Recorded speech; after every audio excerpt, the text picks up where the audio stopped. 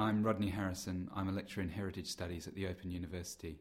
I'm an archaeologist by training, and I've always been interested in anthropological aspects of archaeology. So I've spent a lot of time working with communities, recording oral history, and working collaboratively.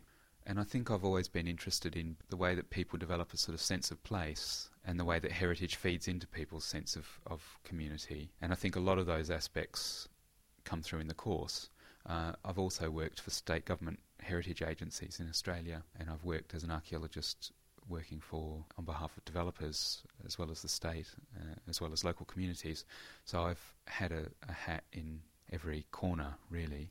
Heritage has had a bad rap in that people see heritage as sort of bad history, or they think of Disneyland or sort of museumification of the past, and a lot of archaeologists and a lot of historians see that as bad and is in contest with what they do. But I think that there are also lots of positive aspects about heritage when we think about heritage in terms of social practices and in terms of community building.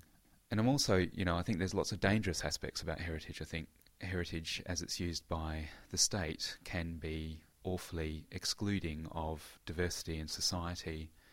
And it can be used, for example, in Nazi Germany. Heritage was used to exclude people and to justify all sorts of atrocities. So there's a kind of cautionary tale in this as well, which is about the dangers of heritage when it's not looked at critically.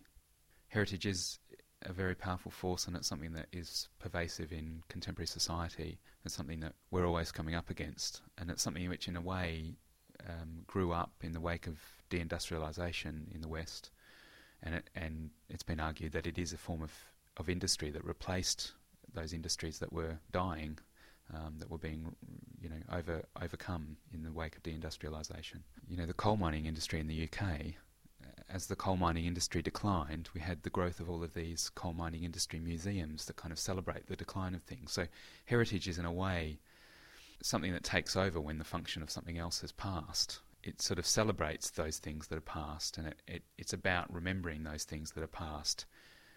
But it also has this slightly insidious side in that it infiltrates all aspects of society, and it can override things that are still living, things that are still living aspects of culture, which I would see as being quite dangerous. When most people think about heritage, they sort of think about the practical aspects of heritage: conservation, restoration of buildings, and management of historic sites.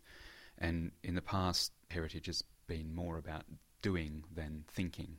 So critical heritage studies is not so much concerned with how we conserve heritage, but why we choose to conserve heritage, why societies might value particular sorts of objects and places and practices over others, and why we would choose to memorialise and remember particular things from the past by conserving them, while we forget other things by allowing them to fall into ruin.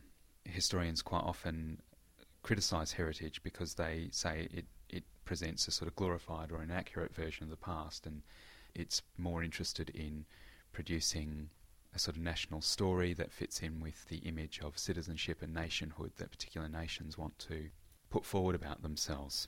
I'm much less interested in whether something's authentic than I am interested in why people choose a particular story about the past to emphasise. What is the aspect of that story which is important in terms of the way in which a nation wants to present itself, or the way in which a community wants to celebrate its sense of collective heritage.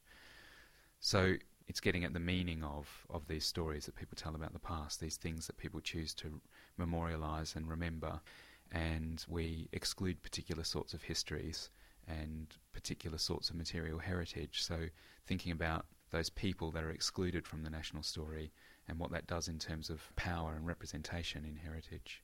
In heritage studies, it's conventional to distinguish between official heritage practices, things like the sort of conservation and listing of places by the state, and unofficial heritage practices. Now these things, unofficial practices, exist at a local level and relate to the cultural work that communities do, which helps bind them together as a community and helps establish a sort of relationship with the place in which they live.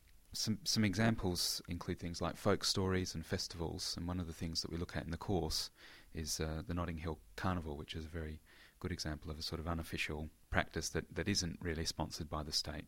So it's this sense of the sort of top-down nationalistic approach to heritage versus this bottom-up, very local, very sort of community approach to heritage and the way that they relate to one another. From the Open University. For more information, go to www.open.ac.uk/use.